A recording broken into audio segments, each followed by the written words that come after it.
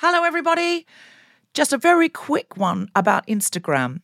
If you're on it, Meta, the parent company, is reducing the number of political posts visible to users on their feed. This is a real thing, not a hoax. So go to your Instagram profile, tap the 3 horizontal lines in the top right corner to open the Settings tab, scroll down to What You See, click on Content Preferences, open Political Content, and turn on Don't Limit Political Content. That's an option. Otherwise, you won't see almost anything we post because we are deemed political. Please do that now, or you won't even see the posts about our shows, our fun things. So if you want to see Guilty Feminist content and know when we're coming to a place near you or releasing a new podcast, do it now. Ryan Reynolds here from Mint Mobile. With the price of just about everything going up during inflation, we thought we'd bring our prices down. So to help us, we brought in a reverse auctioneer, which is apparently a thing.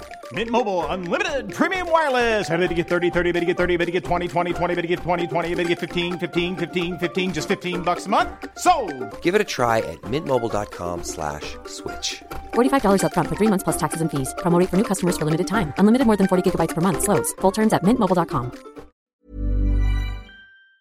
I'm a feminist, but Anthony Bridgerton from Bridgerton. 4. I enjoyed that, Deb. I don't even know who you're talking about, and I loved it. You know Bridgerton? It was on over the break. It was on but over, I haven't watched the it. break. The break from what? From not leaving the house. The break between the time I didn't leave the house and I didn't leave the house. That the one. Christmas break. It's a romp. That's clear. Yeah. A period romp. It's a restoration romp with lots of anticipation of sex, description of sex, young women who are about to be married or have a bit on the side before they get married asking about what is sex, and then loads and loads of sex. And it's good sex. It was written by a man, I'm disappointed to say. It's a show about British women mostly, and it was written by an American man. But that's where we are in the history of television. And it's a lot of fun. It's got our guilty feminist friend Nicola Coughlan in it, who played Claire the Wee Lesbian in Derry Girls. And she's been on the show a couple of times, and she's also done Secret Policeman's Tour stuff with us, and she's brilliant. And she's in it. So that was my initial, she was posting about it before it came on. So I thought, I'll give it a look. It's now become a huge hit. It's erotica for women in many ways, as well as being, brilliant, loltastic fun, and is very escapey. Deb, nobody believes that you're watching it for the storylines. Don't worry. I'm reading it for the I'm reading it for the articles. Yeah, that's clear. I'm a feminist, but I had to get my husband to fix the sound on my microphone before this recording. Oh, I saw it. I witnessed it. I saw you try and have a go and then go, I'll just get my husband. I did a really good go. It was a good go. It was a really good go. You tried hard. You didn't give in at the first, but he did ultimately fix it, I think. No, he didn't. He couldn't fix it. We ended up having to just use the good old headphones plugged into the computer. Well, there you are. What you've proven is men are no better than women. That's a feminist act, if anything. I'm a feminist, but Simon Bassett from Bridgerton. Whoa. I mean, seriously, he's the one. He's going to be James Bond. He's got that intensity and that... Better than Idris? I don't know. They say Idris Elba's going to be too old. Idris is too old for nothing. But Idris is getting better with age. I'm just telling you what I've read on Twitter. Don't blame me, blame Twitter. Well, that's not news. That's not a credible news source. Are you suggesting that the Battle of Agincourt is not a great place to get your news? Because that is the same. Okay. Anthony Bridgerton is ostensibly a sort of unreconstructed man. Like, he's shagging around, but his sister has to marry the right person, etc. and so forth. The standard patriarchy. No prophylactics, I'm sure. Don't think they're using prophylactics. No. I don't think there's any condom action. No. Just a Plazo bag? What are they using? It's too shiny to get into that kind of messy... There's no semen in this show. Do you know what I mean? It's when they go into a ballroom, there's a string quartet playing a Billie Eilish song. It's that kind of thing. Oh, dear. So there's no it's Ryan Joy. Listen, you will find a lot of listeners Going to the Battle of Agincourt specifically to tell you that this is a brilliant show. Look, lots of people, I'm sure it's very good. It's just restoration is not my era. No. And there's also critique about, all sorts of intersectional things and, as there always is on everything. And so I won't get into that because this is my famous butt segment. I'm just having because you're flooring. You're trying to floor. Jonathan Bailey in Phoebe Waller-Bridge's show Crashing, the show she did before Fleabag. He is lovely looking. Would you say this is World of the Fours? Yes, it's World 4-3. It is. Simon Bassett, on the other hand, is a good guy in the show. Okay. But of course, characters are complicated. Nobody's all good. But Simon Bassett, I think, has got the real sex appeal. He takes the gold medal in this. And what does he do for you that you think, oh, yeah, he's just a look, isn't it? It's just a charisma. It's just a sex appeal. It's just a sort of... I'm a feminist, but I put on makeup for this podcast. Yes, you did. I just felt like death, and I'm like, I've got to put a bit of concealer on for these women. I don't know. I mean, they're talking about saving the Amazon ranges, and I'm like, oh, my eyebrows are a little uneven. I am in the same pajamas I woke up in. I haven't showered today. There's been no call for it. No, I had a bath with a 1-year-old. So am I really clean? No, definitely not. Worse than I only got dressed for this as well. I wasn't dressed before the podcast. So. Look, I'm in a T-shirt that's pajamas. Like, no one would have known that I'm not wearing a bra. I'm in a top that fit me when I was much skinnier and when I was pregnant, and now is getting a little tight. It was fine when I was pregnant, but now is a bit tight. And I had these earrings on too. I had to take them off because of the sound. But I looked like I was like a 2000s waitress that was actually wanted to get out of this job, and she had an arts career. Like, don't you think? It's looking good. You look great. Oh, I love the little tie on the blouse. Yeah, I just did that because it goes over my fat better. I think you're looking fantastic. Thank you, mate. I'm a feminist, but Penelope Featherington in Bridgerton. That is, in fact, my friend Nicola Coughlan, but she's got a very high bustage in it. You know, when they heave up the bustage. And she's also got in it a sort of mover and shaker energy about her. I find her the hottest woman in the show. Is it the high tits? Just generally, again, it's an energy with people, isn't it? She's got a slightly ne'er-do-well / righteous indignation energy about her and brilliant breasts. And I can't go past that. I'm a feminist, but I spend a lot of time on TikTok watching children and their makeup tutorials.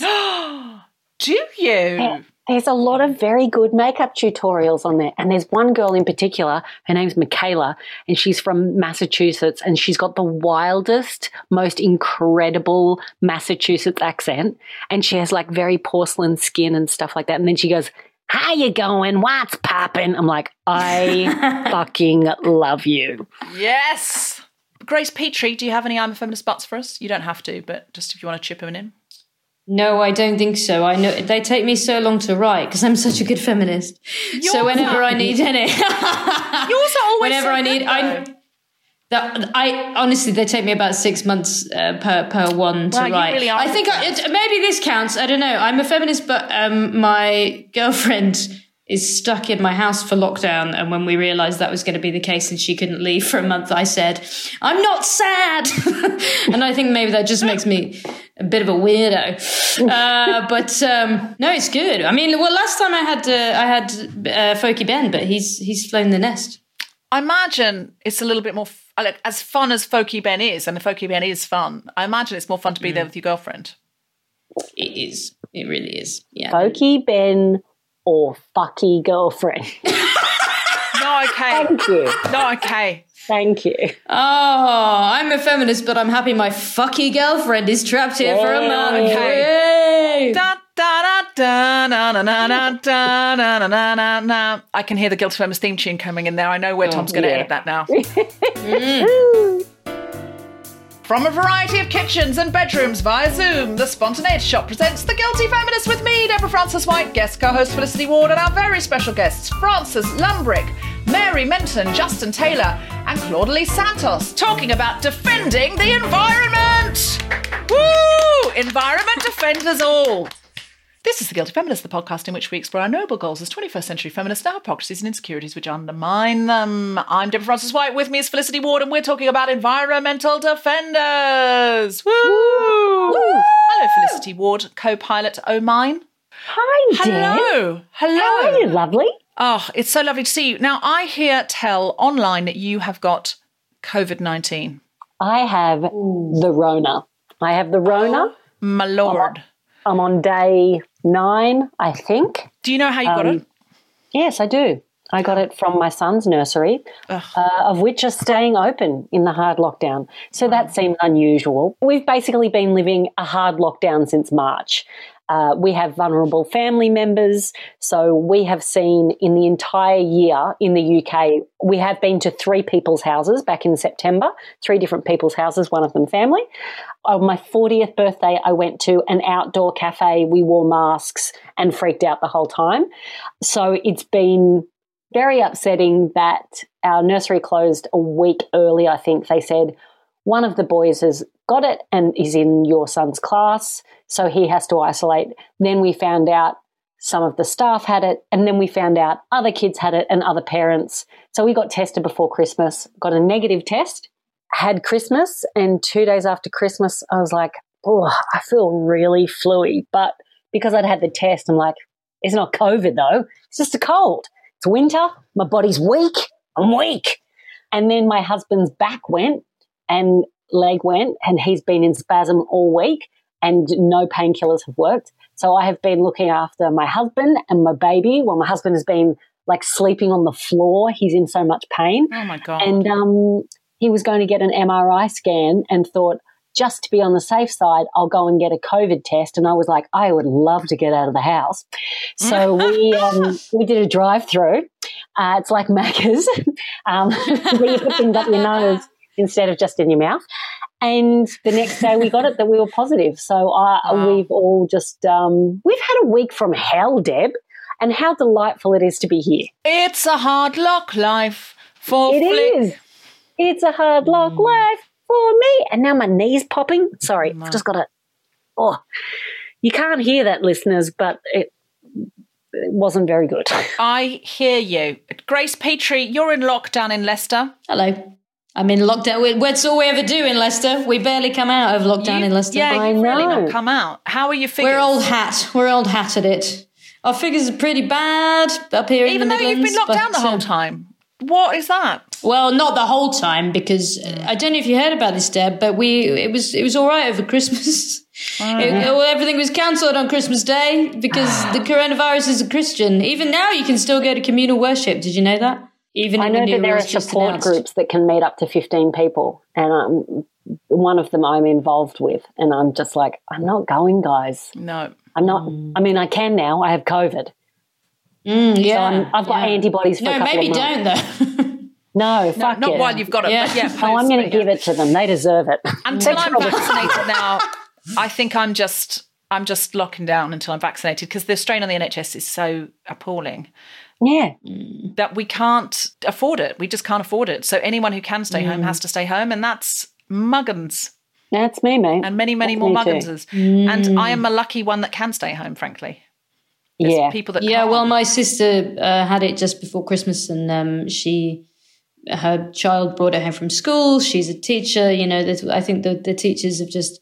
You can cut this out if you want, but I think it's crazy, and I think a scandal that they're not even now they're not talking about making teachers and school staff one of the first groups to be vaccinated. I just think they've been used as basically cannon fodder. It's a scandal. What I'm learning here is don't have a child. I'm learning that really.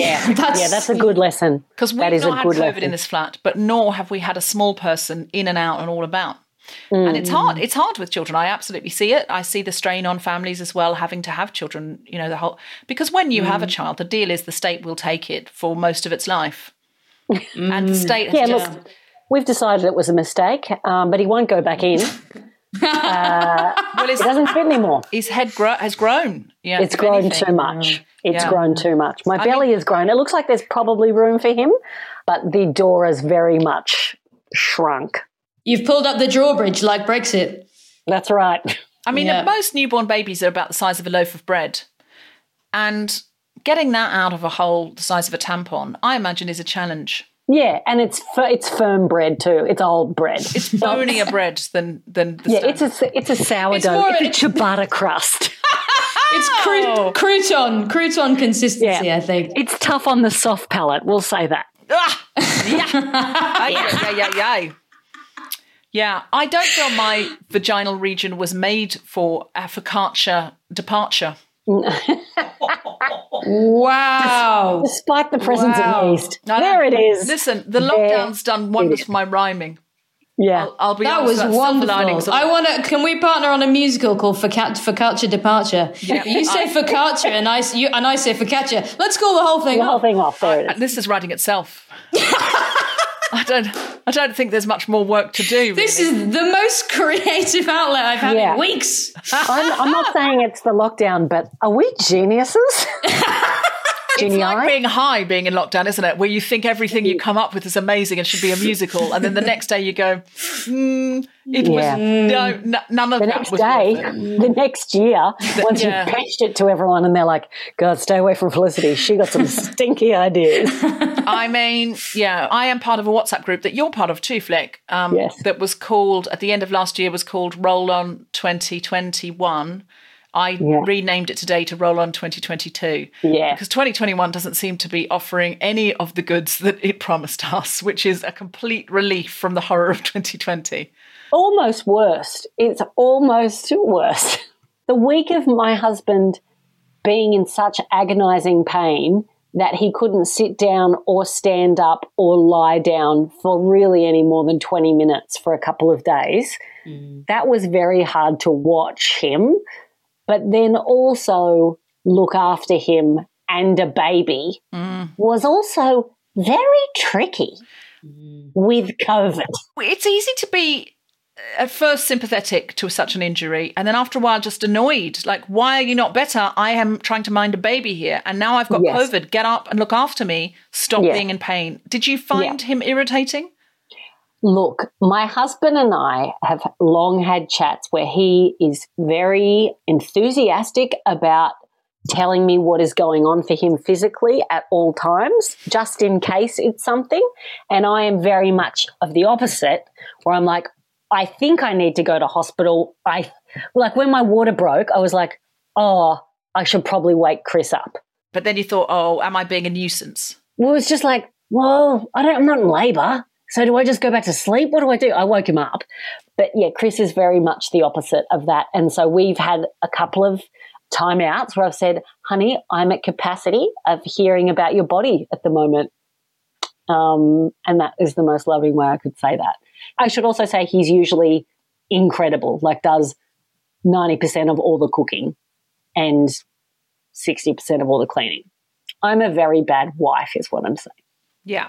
I'm a terrible wife, but I feel I'm a very good partner. I'm a good life partner, but I have no wife skills at all, and I'm not interested in developing them. I'm sure that must be disappointing for Tom Salinsky, but he knew what he was getting into when he married me. Actually, he didn't because I pretended I could cook. Oh, did you? And you can't cook? No. Oh, Deb, I love that for you. There was a deli near me where you could go down and buy a pre-prepared stir fry or pie in a ceramic dish, so it looked like you'd cooked it. So he thought not only is she a brilliant cook, but everything's cleaned up as she goes. And she just pulls this pie out of the oven. She pulls out this amazing dish. And it was all a heat-up situation. Now, obviously, that was too expensive to continue. But it did the trick of luring him in. My God, this is such an I'm a feminist but I'm so ashamed and embarrassed. It was a different time in my life. I just didn't want to say I can't cook. I thought it was a bit lazy. I did cook. Well, maybe it is for nanny children, but it was all like fish fingers and stuff, and that's not real. He's a better cook. Let him do it. I say he loves it. Yeah. Although tonight we have ordered Nando's because I'm very hungry. On a scale of lemon to herb to extra hot, how hungry are you? I'm extra hot hungry, but I've ordered lemon and herb because that's because you're a pussy. You're a feminist, but you've used the word pussy. I think, look, I usually get lemon and herb. I love lemon and herb. A pussy is something that can take a ciabatta departure. It can take a ciabatta. It can't take chili, though. And I found that out the hard way when I used a chili body wash. Ooh. And then I had to have a memorial for my vagina. A chili body wash. That sounds like a bad idea though, right? You know those mint ones, those fresh mint ones that are like, this uses 600 mint leaves. And you're like, yeah, and that burns a little bit, but it's kind of nice burn. And then there was another one that was like orange and chili. I'm like, well, it's not going to be burning because it goes in around your bits. Turns out it was a spicy little number. 60 shades of body wash. Yeah, it was a ghost pepper. I don't know why it was 60 shades, not 50 shades. I just felt I needed to up the ante.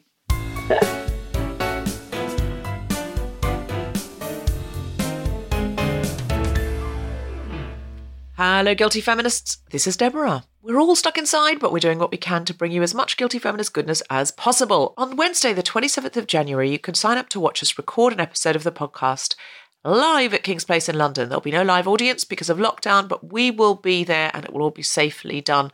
We can read out your comments and questions and you can get to see us as well as hear us and see all the things we cut out of the final edit. And if you can't make 7:30pm UK time, you've got a whole 72 hours in which to watch the recording.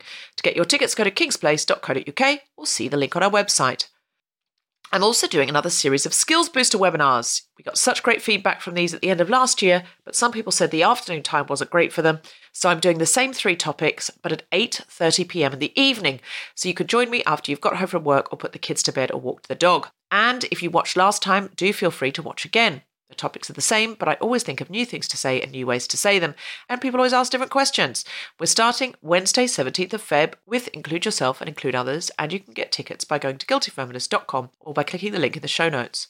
And also, Refugee Community Kitchen are still looking for more volunteers. So if you're in any way able to look into that with a view to volunteering, they would appreciate it so much.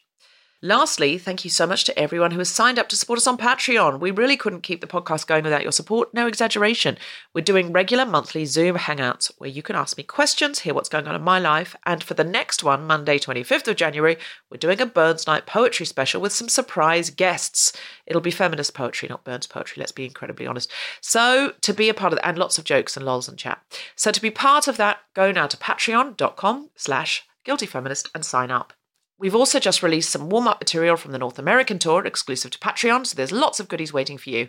I know the pandemic has hit a lot of people very hard, but if you're not already contributing and it's possible for you to show your support, then every penny really does count.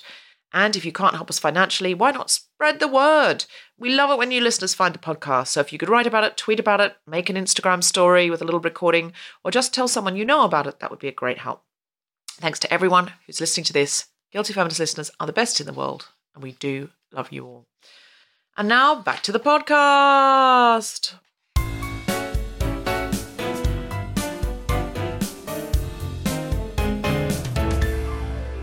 Our first guest today is the co-founder of Not1More. She oversees Not1More's internal work and coordinates with the Cambodia team, which consists of 5 youth environmental activists. Currently, she is working closely with the team in Cambodia as 15 young activists have been arrested for taking part in peaceful protests. Please welcome Frances Lumbrick. She is joined by Mary Menton, who is a research fellow at University of Sussex and is working closely with Not1More and Indigenous peoples and environmental defenders in Brazil. Mary leads the British Academy-funded Atmospheres of Violence research project, which works to understand the experiences of defenders globally. Hello, Mary. Woo!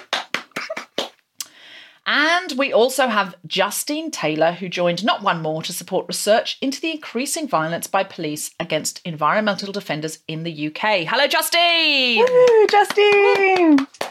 So, Fran, you are currently working with the Cambodian team. 15 young activists have been arrested for taking part in peaceful protests. Can you tell us about that? Yeah, so it started at the end of July because a union leader, and he was also speaking out about land rights and sort of raising awareness of issues of land in the border area between Cambodia and Vietnam, called Rong Chun. He was arrested, and he was, quite an icon, a very popular figure in Cambodia, and this sparked protests among many young Cambodian activists, environmental activists, and also human rights and social justice activists. And this was the beginning of kind of a spate of arrests, and also Cambodia has been increasingly authoritarian in recent years, and since the COVID pandemic, there's also been a real ramping up of authoritarianism, with 3 journalists arrested and in jail this year, one of whom was writing about land issues. So we've been trying to help coordinate the emergency response for those in jail. And we've also,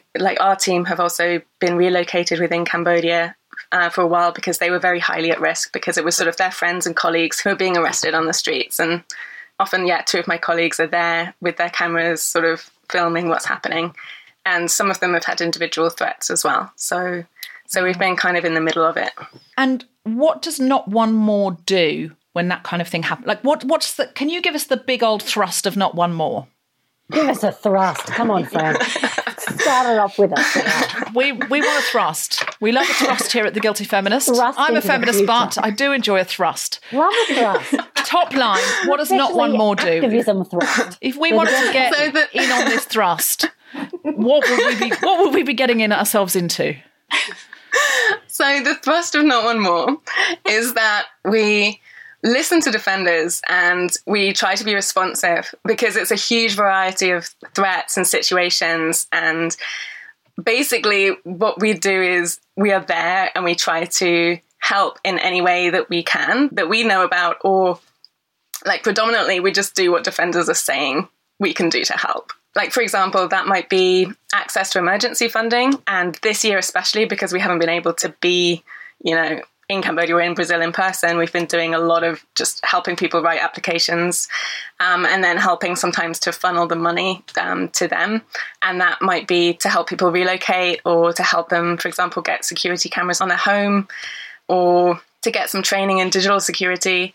And then also, part of it that's really, really important is raising visibility and international solidarity. And so when we first started Not1More, we were kind of, we had this intention to do something to make a difference. So Not1More came together because basically I met 2 of our colleagues, Jin and Bex, and we had all had experiences of working with people at risk. And I had been working in Cambodia, actually as a PhD researcher working in forestry.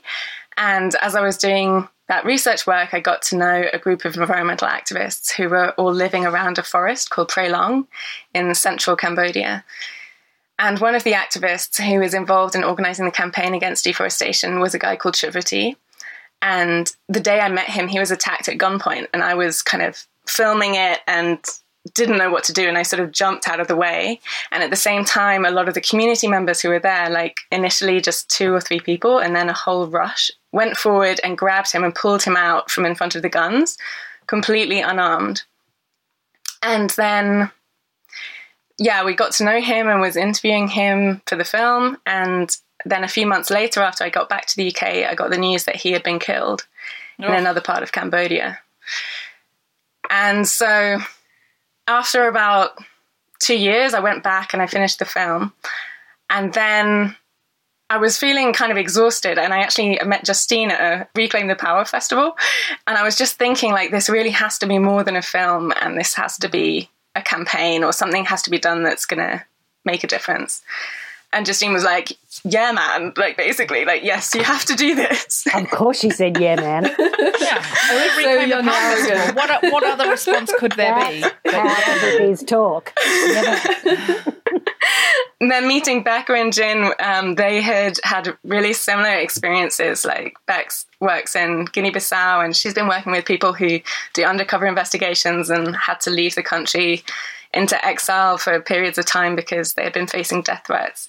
And so we started with basically just the intention to do something, but we had to really learn what needed to be done. And so one of the first things that we organised was a conference, and that brought together a number of really, really amazing people, and also international NGOs and one of the UN Special Rapporteurs and some funders and some security specialists. And we had this idea of basically learning what was needed, but also what support was out there. Yes, so you're not stepping on people's toes. Mm-hmm. Yeah, and finding out what can be done and what advocacy avenues are available, what funding is available. And what we all really noticed and began to understand is that there is actually quite a lot of support out there, but it's really not accessible to people who are frontline. And even things even the term environmental defenders might be, being applied to them but they wouldn't necessarily describe themselves that way. And then there's a step beyond that is like knowing that there's an emergency funding group out there who will fund defenders, and, you know, like I could apply to them. But then you have to apply in English often, or... Right.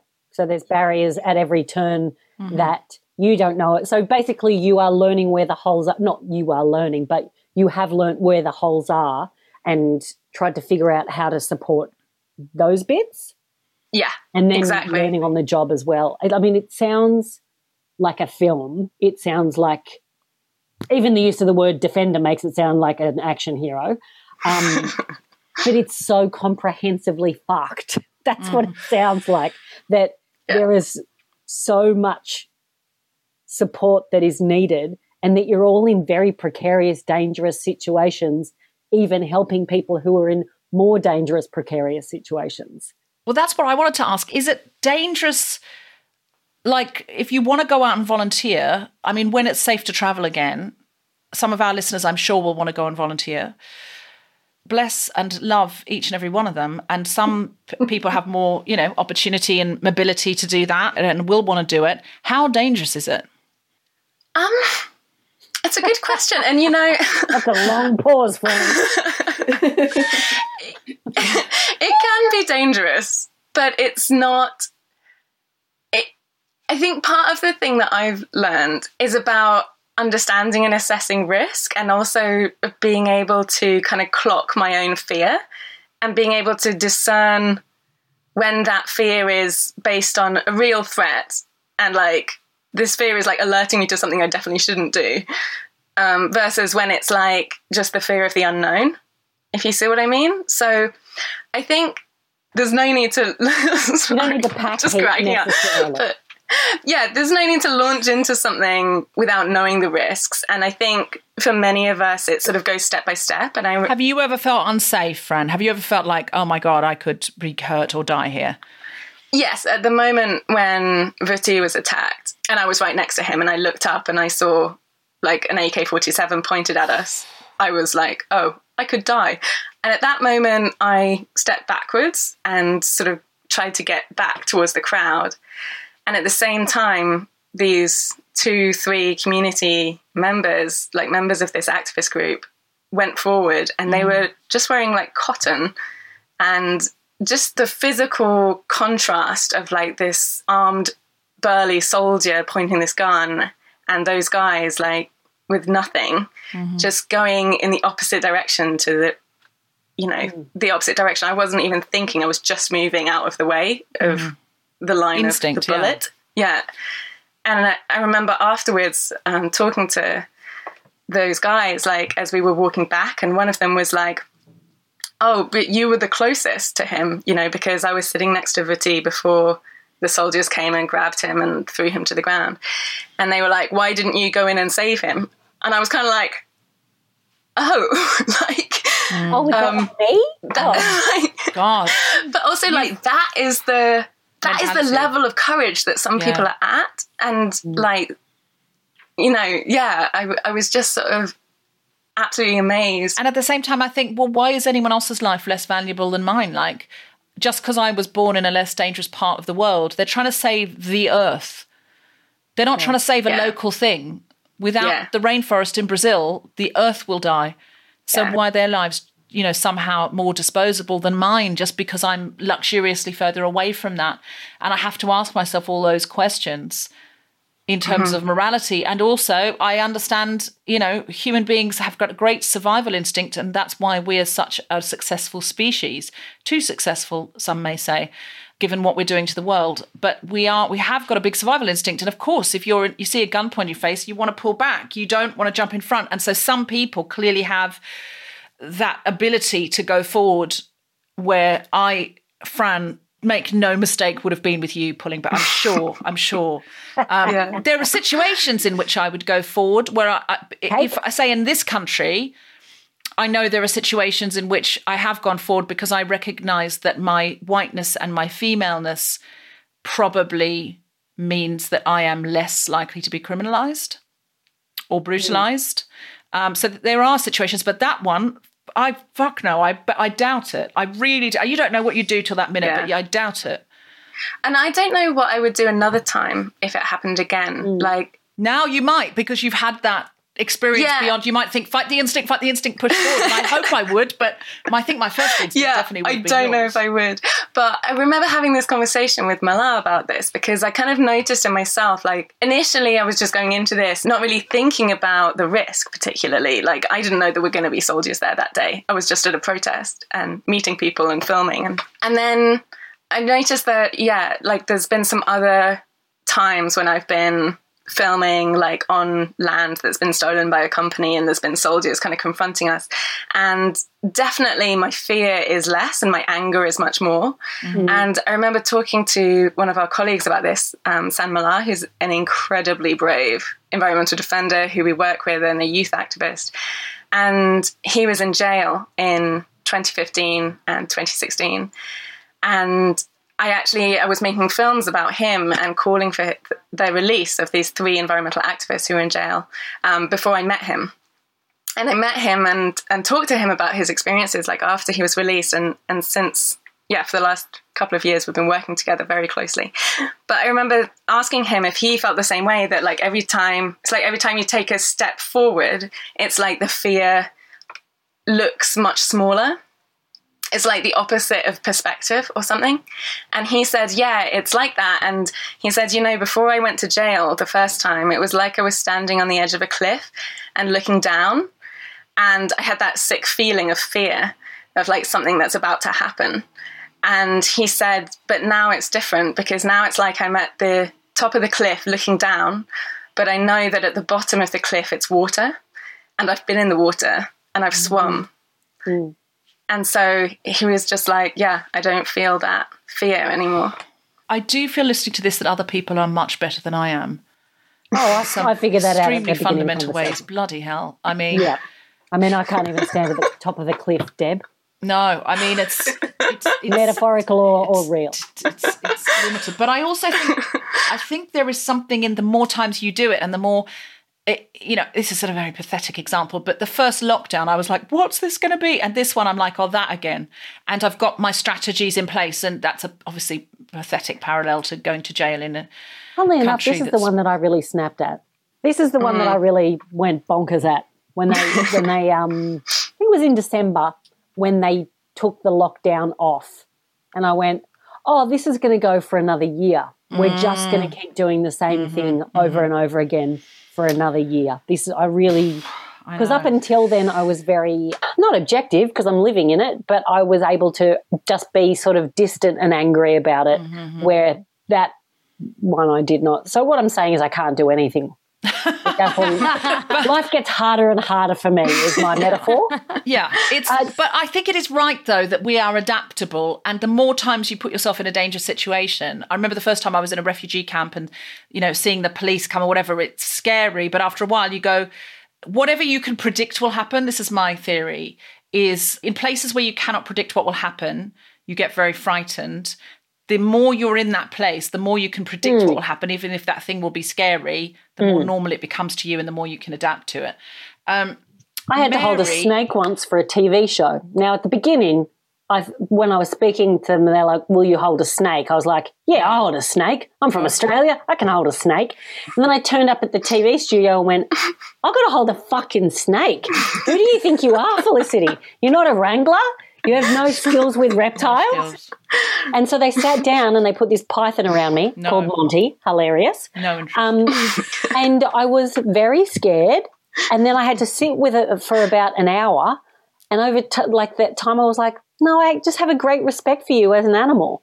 It did get less scary. I would cancel literally any television show if they said there's a snake involved, even in the studio. I'd just be like, I'm sorry, Graham Norton. I really want to do your show for obvious reasons, and yet I'm unavailable suddenly. What about a trouser snake? I know how to deal with those. I can predict what they'll do. Mary, they only go up and down. Grace, why are you looking like that? I'm having some bad times with my internet, so I'm only getting about 50% of what anyone's saying. It looked like you didn't know what a trouser snake was. Trouser was the word I missed, and I was trying to work out what the word I missed was. Trouser snake. but here am I. What the fool am I? Because I definitely should have presumed, of course, it was trouser snake. It's me, Grace. I'm a feminist, but... I was on a call with Tom Salinsky today where someone talked about OnlyFans and he said, I don't know what that is. And everyone laughed and went, oh, yeah, and you've never heard of Pornhub either. And he was like not laughing. And I thought, oh, there's a lapse in sense of humour. And it turned out he really did not know what OnlyFans was. And when he found out, he roared with laughter. He's too pure. Tom Salinsky is too pure for this world. He's too pure for this world. He's on Doctor Who sites. Mary Menton, I mean, some really racy fanfic Doctor Who sites, I'm sure. Mary Menton, could you please tell us a little bit about your work? Yeah, sure. So a lot of what I do, I mean, part of what I do, I think I have two hats, and that was a question coming on, which hat should I wear? Because I am an academic, but I'm also an activist. And so half of my time I'm, again, helping defenders with funding applications to build a wall around their houses so they're safer, or to be removed from an area to keep alive when they're on a hit list and all those sorts of things. But so you could literally be out there building a wall? Well, I don't build the walls, but I learned a lot about what you need to build a wall. Do you commission wall building? Like, do you sort of go, look, you've got to do it this way, otherwise they're going to get in? I'm not quite there yet. I'm working on my wall skills. Okay, fine. And then the other part of what I do is the research. Part of it is looking at the statistics about the number of killings of environmental defenders. So, like, for example, Global Witness is an NGO that has started doing a database of recording the killings of environmental defenders globally. And over the last few years, they've found more or less approximately 4 defenders are killed every week. And we know that that's an underestimate because it only includes the ones that make it to the news, that make it to the recording, the NGOs that find out about it, or countries where there isn't freedom of press. We really don't know how many people are being killed. So we know that those numbers are underestimates. So one of the things that we're doing with the research is really trying to understand what's going on beyond that. We call the murders are the tip of the iceberg. That's what we see. That's what gets attention. But for every person who's killed, about 9 or 10 might have an attack or a sexual assault. Another 20 or so might get criminalized or arrested. And we know that hundreds of people are being threatened, having smear campaigns against them, experiencing hate speech, experiencing all sorts of other kind of forms of repression. So what we're doing with the research is trying to really get to understand beyond those numbers, because we know that the numbers are hiding the full story. They're hiding the full complexity of the experiences that defenders are suffering. And what is it that they need? And how can we change the situation? How can we understand who the perpetrators of the crimes are? And how do we stand in between those perpetrators and the defenders? It's not just about building a wall, and it's not just about putting up a security camera or doing a digital security camera or digital, cell phone, mobile phone technology, etc. It's about more than that. And it's about the traumas that a lot of them are carrying, and the mental health issues, and the tendency that a lot of the defenders that we meet have, and I would have to say particularly the women, of just keep going, and don't take the time to protect themselves and to think about self-care and think about taking the time off to make sure that they're okay too. And so much time fighting to defend their communities, their families, their forests, their waters, their air, etc., but they forget about themselves. And so what I think for me, as partially as an academic and partially as an activist, what's come really to the forefront over the last year or so is that issue of self-care and mental health, and that we as Not1More, so my other hat, are really trying to step up into that space of thinking about people as whole people and their needs in terms of well-being, and not just about fences and walls and security cameras, but about taking care of the person as well. And is that included in your British Academy funded Atmospheres of Violence research project? Yeah, so that project we have been working for the last 2 years in 6 countries, Brazil and Cambodia, Guinea-Bissau, Bangladesh and Ecuador. So those 6 are the countries that we've been looking at and interviewing environmental defenders in each of those countries to understand their experiences of violence, and not just thinking about not just murders, but thinking about violence from various different perspectives, thinking about violence where people have been removed from their lands to build a protected area. You know, that is violence as well. You're forcibly removing someone in order to protect elephants. Well, what about the rights of that person who's being forcibly removed? And that is a form of violence. So understanding violence is a multidimensional, intersectional phenomenon. So that's kind of what we've been doing, is understanding not just the murders, but digging deeper and understanding more about what's going on. Because the murders are the worst case scenario. They're when things get to the point where somebody dies.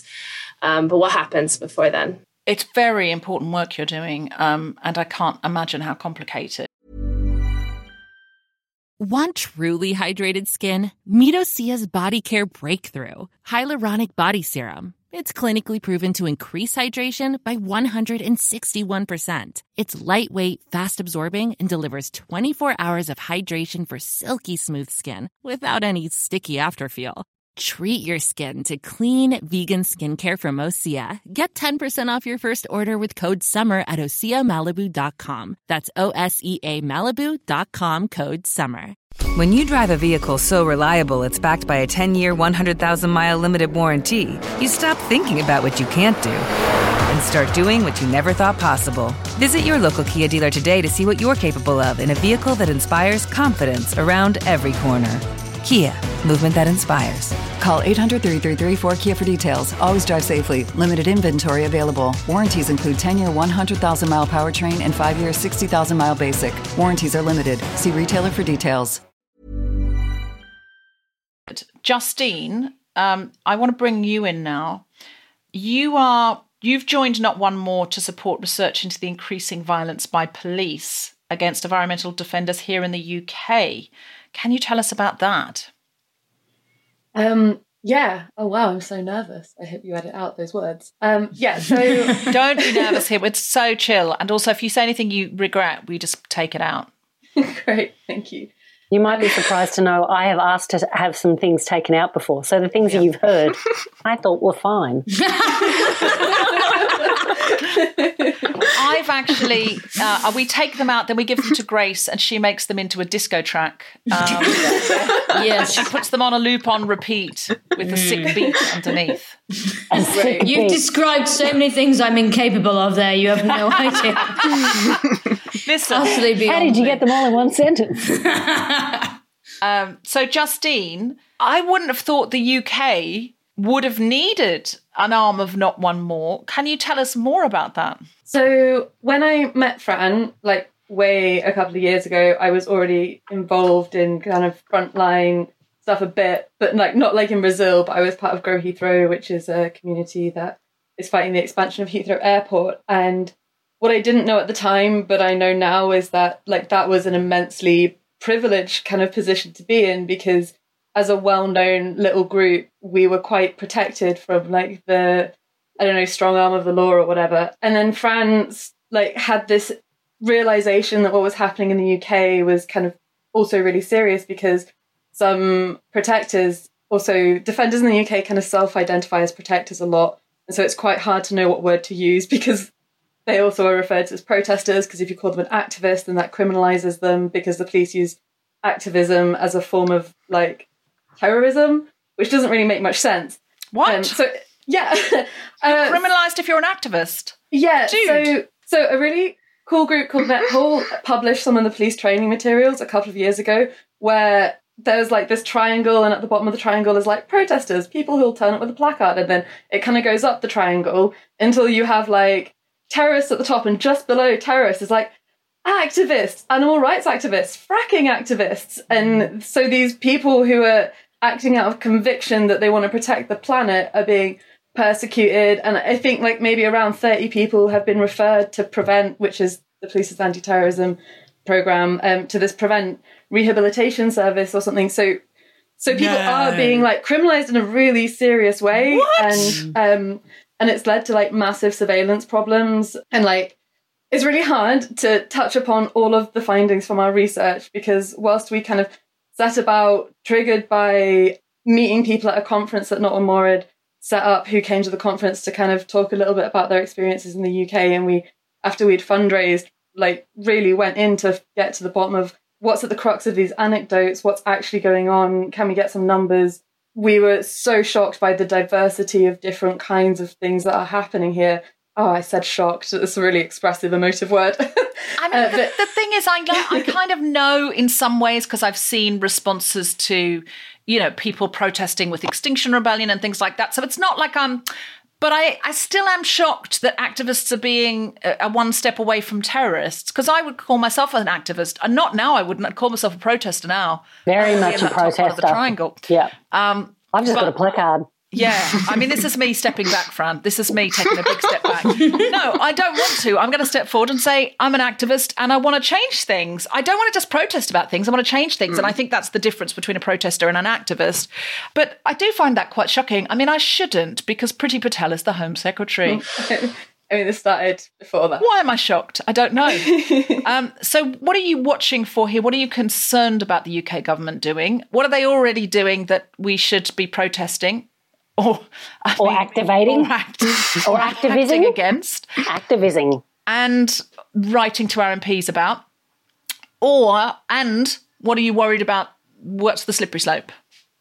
So when we started our research, I think a lot of it, whilst we were aware of this terrorist issue, we were more concerned about documenting the violence, because at the moment there isn't this really good record that shows like how much violence there is. And when we talked to other organisations about getting involved, they said, well, you know, this isn't recorded properly because, you know, well, when we started going to record it, we kind of asked protesters, you know, what did you experience? How often did you experience violence? And that now seems really naive, because we worked with the protesters to develop our questionnaire, and they kind of said, well, you know, at the height of the violence at Preston New Road, which is a protest that went from 2017 until 2019, there were 20 beatings a day that we're aware of. And how can you document 20 beatings a day when you're the person being beaten? And then what some organisations wanted us to do was find the police complaints for all of these beatings, but protesters don't complain to the police. And they argued kind of anecdotally to us, well, you know, because protesting to the police is ineffective.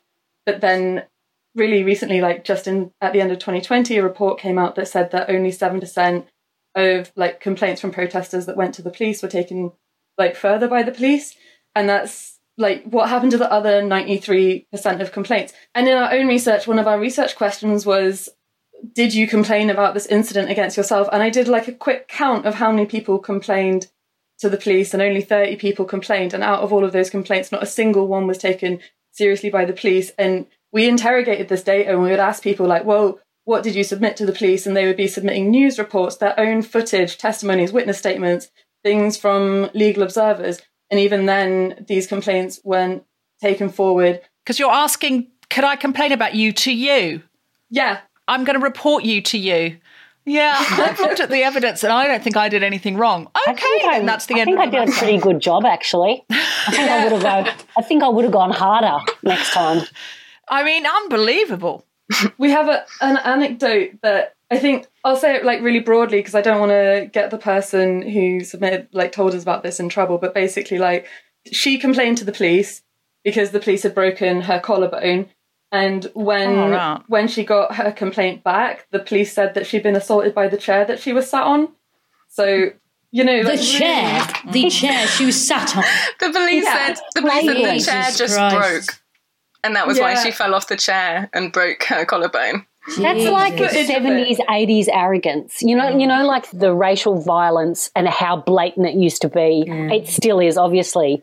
But in the 70s and 80s, cops were just like, I can just beat you because you're black and nothing's going to happen. Saying the chair beat you up is like the level of arrogance it requires to be able to put that in writing. And Black Lives Matter has demonstrated to us that while the optics may have changed, the reality hasn't for Black people. And I think that this is something we really do need to be completely alert to and on guard to, and let them know we're watching and we're seeing it. Because the more that we look away, the more that they can take more permission and more permission and more permission. Now, Mary, you also speak Portuguese. Were you raised speaking Portuguese, or did you learn it? I learned it in Brazil, in the forest. In the forest, and you are good enough that you can interpret to talk about politics. I don't know how you've managed to do that, but it's incredibly impressive. So we're now going to ask you to do some interpreting for us. And then I say our next guest is, and I've already said that. So just the first one is just a link. Because now you we say know Mary. seashells, she sells by the seashore. See, I can't even say it in English. If you could, I know. How many languages do you speak, Mary? 3. Lazy. What's the third one? Easy. Spanish. It's almost the same. It is not, and that's a dirty lie. Portuguese. We're going to get complaints about that. Portuguese sounds like Mandarin. Mandarin. It's not the same. No, they're not the same. I'm sorry. You're okay, right. so I speak this much Spanish, which I learned in South America. And then we ran into an Australian guy on the plane, and he started speaking Portuguese to a woman behind us. And I was like, what the fuck is going on? This is nothing like Spanish. I was like, I'll probably get a few words here and there. No, I'm still angry about it. And that was 2 decades ago. It's a whole different language, Flick. You learnt one language conversationally and you were angry it wasn't a second language. I can't... No, but everyone's like, oh, Spanish and Portuguese, they're actually pretty similar. No, they are not. Je? What's it? Bom? Those noises. What's bom? Sorry, there's so much to protest about. The fact that Spanish and Portuguese aren't the same language just feels very low down on our priorities in this podcast. I'm trying to keep it light, Deborah. Okay. These women are fighting injustice, and while it is an injustice that all languages aren't the same, so you can speak. It sounds a little bit colonial, doesn't it? It does. Why doesn't anyone speak the same as me? Why aren't all languages English? Why can't a woman be more like a man? While I hear your frustration, I don't feel it's top priority for change at the same time. I like that you're protesting it. I don't think you should become an activist about it. That's what I'm saying. Okay.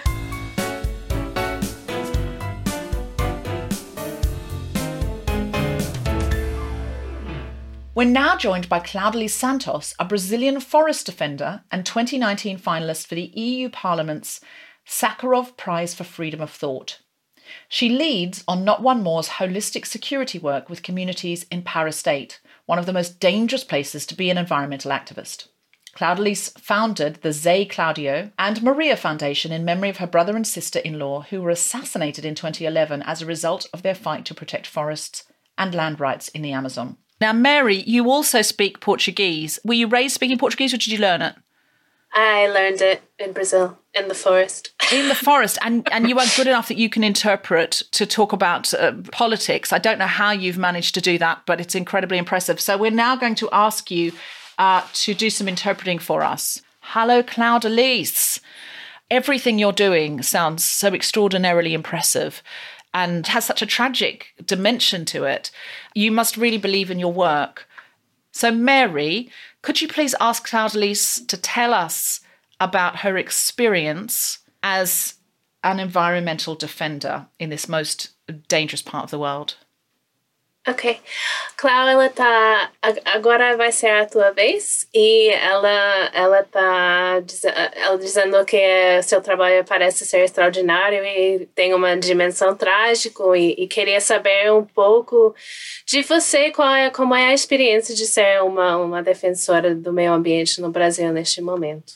Bom, primeiro dizer boa noite a todas, agradecer a oportunidade de estar aqui falando sobre assunto tão importante que toca a nós mulheres, tanto no Brasil como no mundo, e dizer que é muito triste nós termos que She said she'd like to thank you for inviting her to participate in this moment, to have the chance to speak, but also the sadness of having to speak about such difficult times and the tragedies that are happening for all of us. Bom, que é uma carga. The work that I do is a weight, and it's a weight and baggage that I carry, but not just myself, but other people. Everybody who's active as a defender in Brazil at the moment is carrying a lot of weight of the history of the struggles of people like say Claudia and Maria, and it's gotten particularly bad under the government of Bolsonaro. Nós lutamos pela nossa vida. We are fighting for territory, and when I speak about territory, I'm talking not just about land territory, but also the territories of our bodies. A justiça, que essa justiça. And we are not fighting just for territories, we're also fighting for life, and we're also fighting for justice. And these struggles for justice become even more difficult for women, and especially for women who come from forested areas, women who don't have access to the normal channels of access to justice. I mean, where do you even start with this kind of project? Because that's everything. It's women, land, justice. That's everything. É tudo.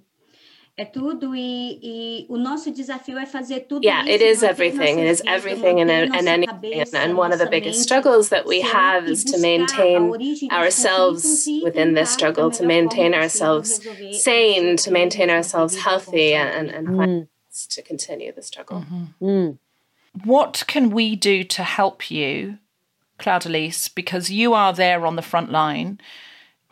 We are in other parts of the world listening to this podcast. What can we do to support you? Ainda bem que nós temos vários parceiros e a Not1More aqui no Reino Unido é a organização mais próxima da gente. We have a lot of partnerships and a lot of people who try to support us. Not1More is one of them in the UK, but what we need really now is to find support to create a physical space where people who are threatened and women who are threatened can go to find space to learn new things, to take care of themselves, to take care of their mental health, to have a retreat, a refuge place where they can go. And that's something that she is trying to find support for and would love that help. How much money would that cost? Bom, a gente ainda está fazendo o diagnóstico de quais alternativas. Right now, we don't have an actual number because we're in the middle of essentially doing a study of what it would take and how we could find access to alternative therapies and people to really be there to support them and to create a space. So we're in the midst of doing a study to see how much that would be. But I'm sure we can give you a vague ballpark number soon. Do you need volunteers out there? I've heard before of Western people going and just forming a barrier around Indigenous environmental defenders because while Westerners are there with phone cameras, it is more difficult for the state to be violent. Is that something you need or want or not? Sim, ajuda muito.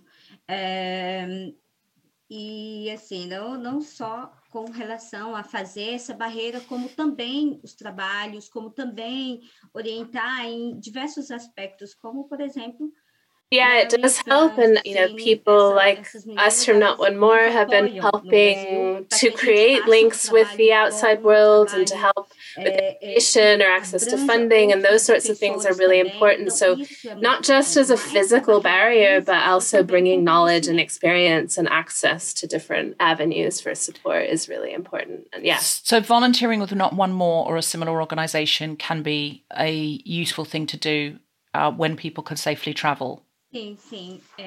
Sobretudo nos próximos anos, que a gente vai estar efetivando a criação desse espaço físico. So she's saying yes, and volunteers would be welcome, especially in the coming years as we go from this idea of creating a physical space to actually creating it and needing help running a place and building it, or all the different aspects that would be involved in making that happen. And also, particularly in the coming years, as people like Clau and the people she works with are all facing a lot of political pressure from the government and a lot of threats and a lot of attacks. And so any kind of support can really help counteract the political pressure that's been coming at them, even though they're not political they're not part of a political party, right, but they get attacked as if they were. Claude-Elise, in your biography, it says that tragically your brother and your sister-in-law were assassinated.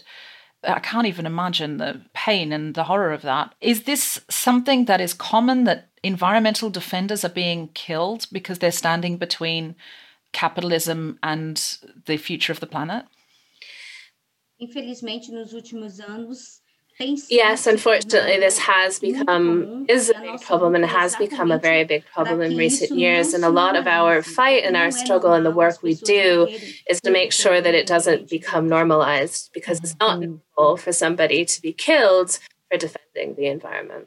E por isso que nós fazemos memória ao Zé Cláudio e Maria. And that's why a lot of the work we do is to create memorials for the people who've been killed, like Zé Cláudio and Maria. The foundation is formed in their name. There are lots of work of remembering the people who have been killed, but also to support the people before that happens. We have cases that we're supporting people who we've had to support them to be able to move from their homes in order to not die, to not be assassinated before the end of the year, for example. What is the threat? Why is the threat so great that people are dying, or not dying, people are being killed and assassinated? What do they perceive this great threat is? O medo é exatamente que ele faça uma barreira entre o que ele quer ganhar. The threat that the defenders represent is that they are a barrier between what the killers want, the greed that they want. Maybe it's land, maybe it's the forest resources. So they see them as getting in the way, and the best way to be able to get what they want is to kill them, to get them out of the way. Okay, so, sorry, Fleck, you go. No, how do you even start to surmount that level of corruption? Eu sinceramente não sei. E eu agradeço aos parceiros. I really don't know. I don't know how do you do this, but one of the things that you do, or that we have, is the partnerships we have. Within Brazil, there's CPT, the Pastoral Land Commission, there's Frontline Defenders, there's Not1More. There are a lot of social movements united within Brazil. There are people who are out there trying to support defenders so that they continue in their fight and continue to stay alive. But it is a very, very difficult struggle and a difficult task. Well, thank you for doing it, because you're saving the whole world. If you take care of rainforest in Brazil, that affects, our ability to breathe. It's not lost on us.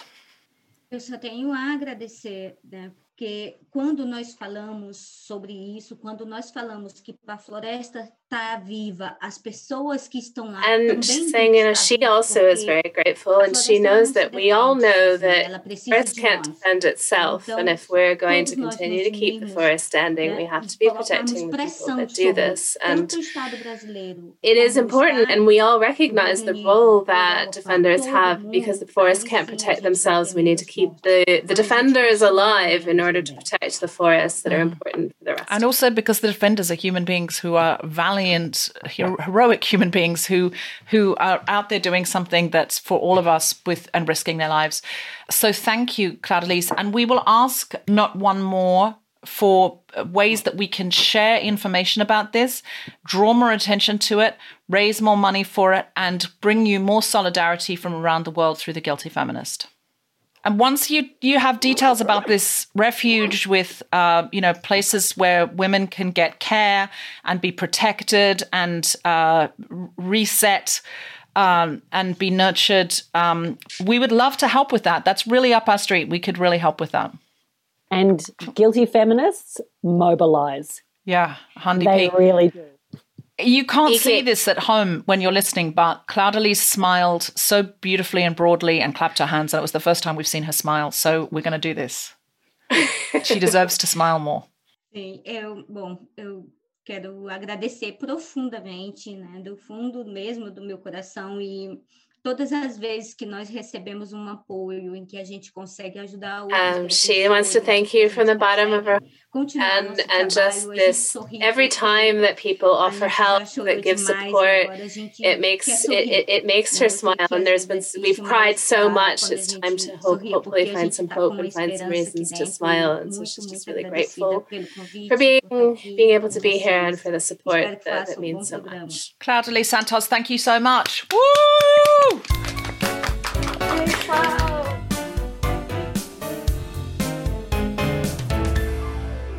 So can I ask our guests, because we need to wind up so this podcast isn't 4 hours long, is there anything you came to say that you didn't get to say? And how can our listeners help you? Oh boy, we have one hell of a wish list. Great. It's okay. pretty long. Justine, you go first. So one of the top things for me personally is that, you know, we're really struggling to gather all of this data on all of the assaults that have happened. And like, there's a lot of sexual assault and like strip searching and stuff like that. And so to have some volunteers, we benefit so greatly when someone can contribute like a couple of days to helping with this data gathering. Is that in the UK? In the UK. And can they do that while being locked down? Yeah, it's a really great thing to do while being locked down. Yeah, and it's also, the data gathering is not fun, but being part of a community is amazing. So if anyone is just hankering to do a bit of admin, loves an Excel spreadsheet, get in touch. Got the emotional bandwidth. got the emotional bandwidth, yeah. And is currently at home, not at the pub, because there's nowhere to fucking go. Thinks, do you know what I'll do with that hour that I was going to sit in the pub with my mates or go to the gym or do this or that? Do you know what I'm going to do instead? I'm going to do this because that's going to make a big difference. So if you're feeling a bit purposeless in lockdown and like, what do I get out of bed for? My job's more boring when I'm doing it on my own at home. All of that, this is a great thing to do. And Justine, how do they get in touch with you to say that they would like to volunteer for that? My email address is justine@not1more.org. And Not1More is NOT, the number 1, MORE. Yeah. So all of the data on police conduct and the way that bailiffs have also been treating environmental protesters in the UK is being crammed into this report that we've written that kind of covers all of the research that we did throughout the past year. We're going to release it really soon and we'd really love help promoting it.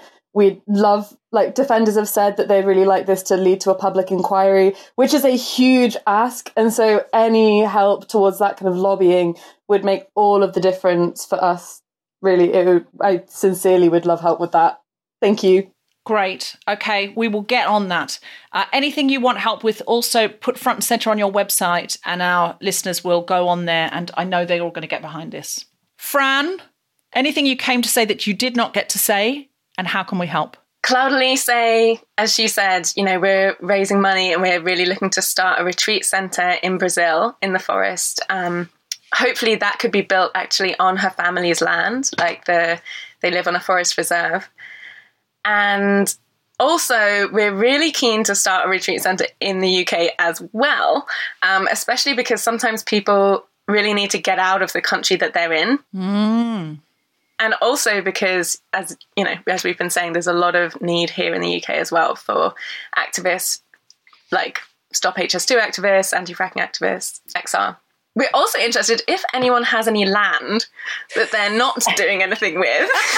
Loads, mate, loads. Fran, you are not going to believe this. I'm just kidding. The roof of my flat is actually flat. It's actually flat. We could build a little retreat up there. All right, we're moving in, Deborah. No council. There'll be no council approval for that, but I don't think we need it. We're activists. We're close to terrorists. Don't say this. If you're listening, this is a joke. This is comedy and it's a joke. If you're listening from the government, I'm saying that wryly and ironically. I will neither disobey planning permission nor am I an activist close to a terrorist, just to be very clear.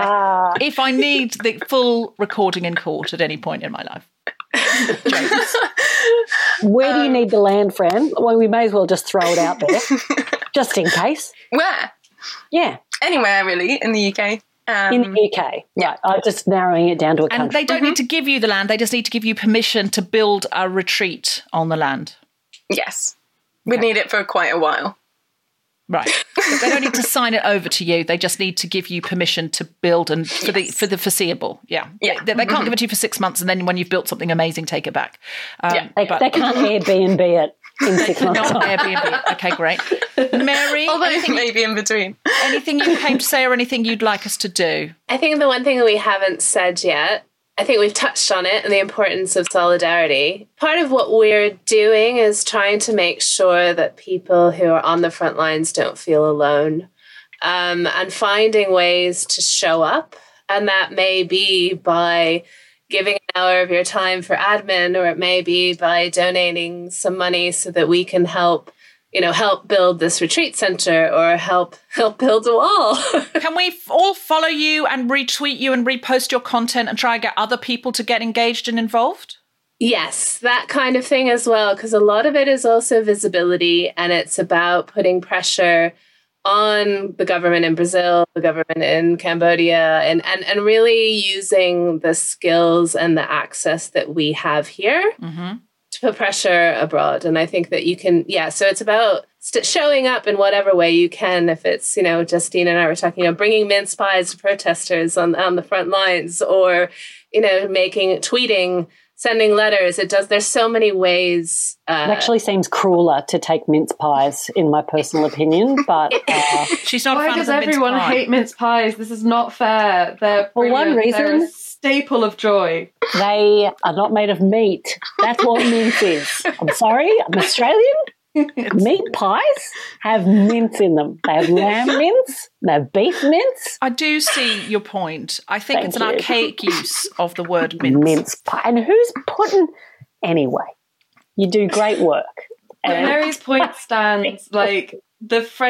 Friendship is a really key part of the soul of Not1More, and it was so important for us to have Clau on the podcast because, beyond someone who we just work for or work with, she's someone who we love. And in this year, researching the violence on the front lines, becoming so close and becoming friends with people who are doing amazing stuff is I think it's changed their lives and it's changed our lives. And maybe turning up with mince pies is super gross and not a thing to do, but turning up with your heart is kind of Or important. listen, an iced Vovo if you're, as an Australian, would prefer, or a Tim Tam. These are a golden gay time. These are Australian treats that other people don't understand. A milk arrowroot, a nice biscuit, pronounced nice. There's so many options for you. There's a lot of options. options. A bag of cherry ripes, if you will, Felicity Ward. Oh, that's my number one. A packet of mint slices, perhaps? Yes, these are all brilliant Australian treats. Can we go to your website and find out how we can get involved, whether that be by bringing loads more attention to Not1More, if that's all we've got and all we can do, or whether it could be contributing funds and money, or whether we think, I've got an acre of land that these guys could use, and I'd love to have some lovely environmental defenders on it, restoring and healing and repairing. I mean, it would be great karma if you did have some land and you were open to that. It'd be great karma. If there is an afterlife, you are getting so many points. If the good place is real, that's a lot of points. So I would think about that. If not, maybe we could all chip in and buy you some land. Yes, please. There's all sorts of options there. Mary is giving the thumbs up to that. She would like us to buy Not1More some land. But I think there's some land that's not very expensive. I think it's going to be all doable. I think it's doable. Get involved. Follow them on the socials. Go to their website. Let's get involved. Let's get together on this, because I think if this is not a place for feminism, women defending the environment, which is our world, our collective world, and going towards danger and needing to restore and heal and repair, then what is? I don't know.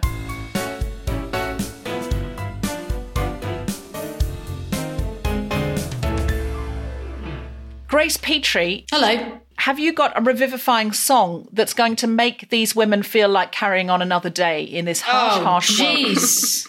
No pressure, Deb. My God. We are looking to you very specifically to feel good about ourselves right now. What have you got for us? These women's lives hang in your balance. She's got her Bob Dylan harmonica out. I don't know, man. It's serious activism. It's going to be not just protest, it's activism when she's got the harmonica out. You've really, you've got high hopes, haven't you, for the power of folk music, you guys? Grace, you're all we've got. I've heard you before and I have felt inspired. I've done more because of you, Grace. That's very nice.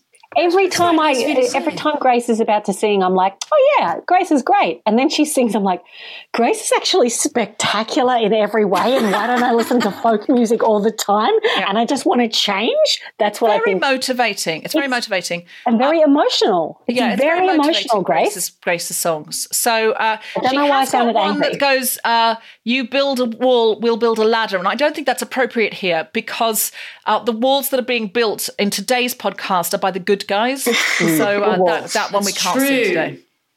No, that's not the one I was going to go for. Can you guys hear me okay? Can you hear the guitar? Yeah. Yes. Cool.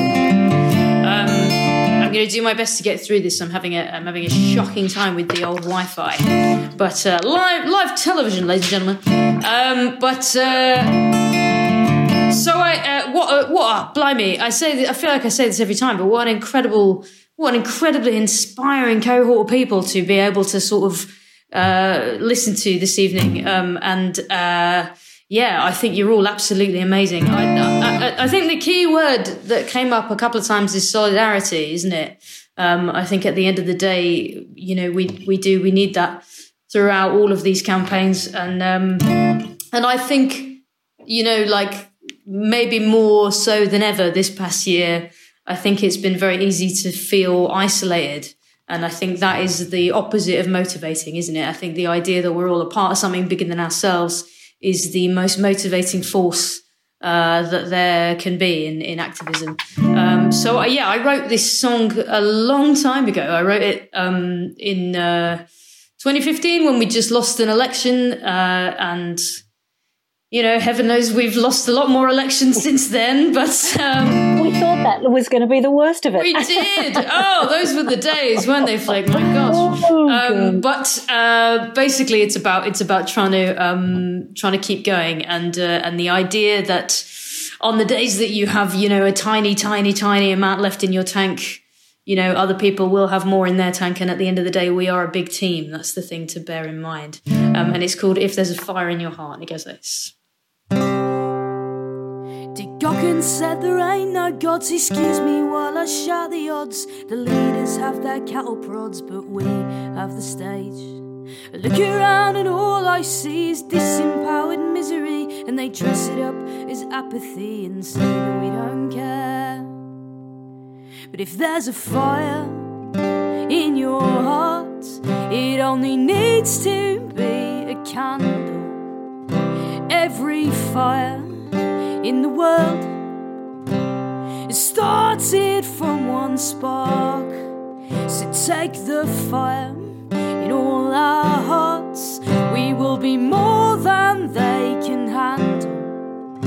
Take my hand in here tonight, and we will light up all the dark. I know there's winter all around, and I see your spirits getting down. You thought we would have turned things around a bit by now, but I need you to have faith in us, a generation brave enough to build a world on peace and love. It's never too late. 'Cause if there's a fire in your heart, it only needs to be a candle. Every fire in the world started from one spark. So take the fire in all our hearts. We will be more than they can handle. Take my hand in here tonight, and we will light up all the dark.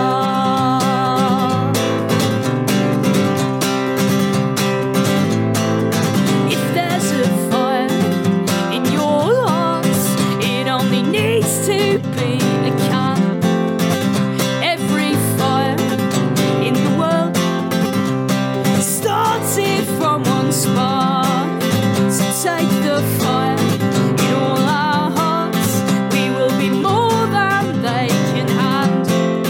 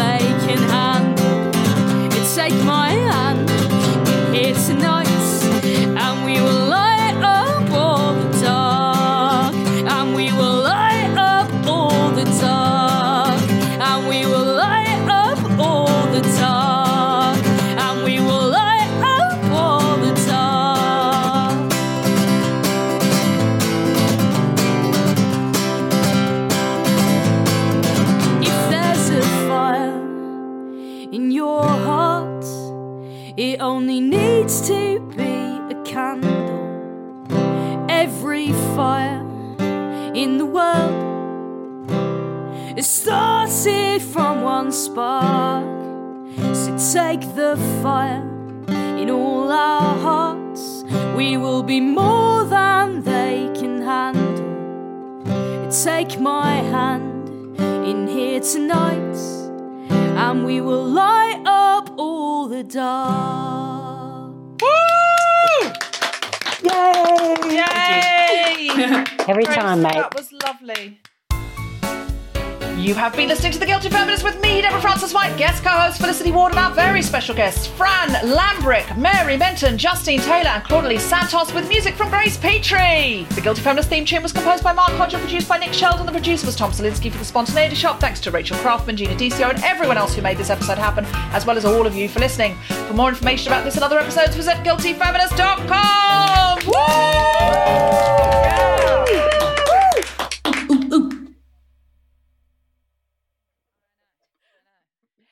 Languages do you speak, Mary?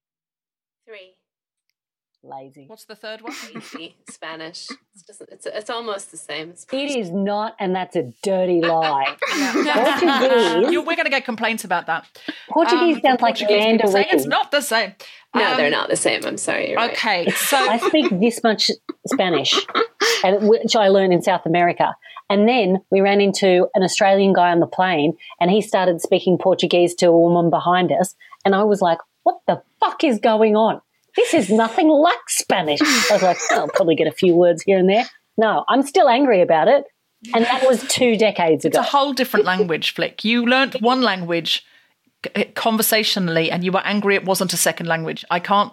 No, but everyone's like, oh, Spanish and Portuguese, they're actually pretty similar. No, they are not. Je? What's it? Bom? Those noises. What's bom? Look, sorry, there's so much to protest about. The fact that Spanish and Portuguese aren't the same language just feels very low down on our priorities in this podcast. I'm trying to keep it light, Deborah. Okay.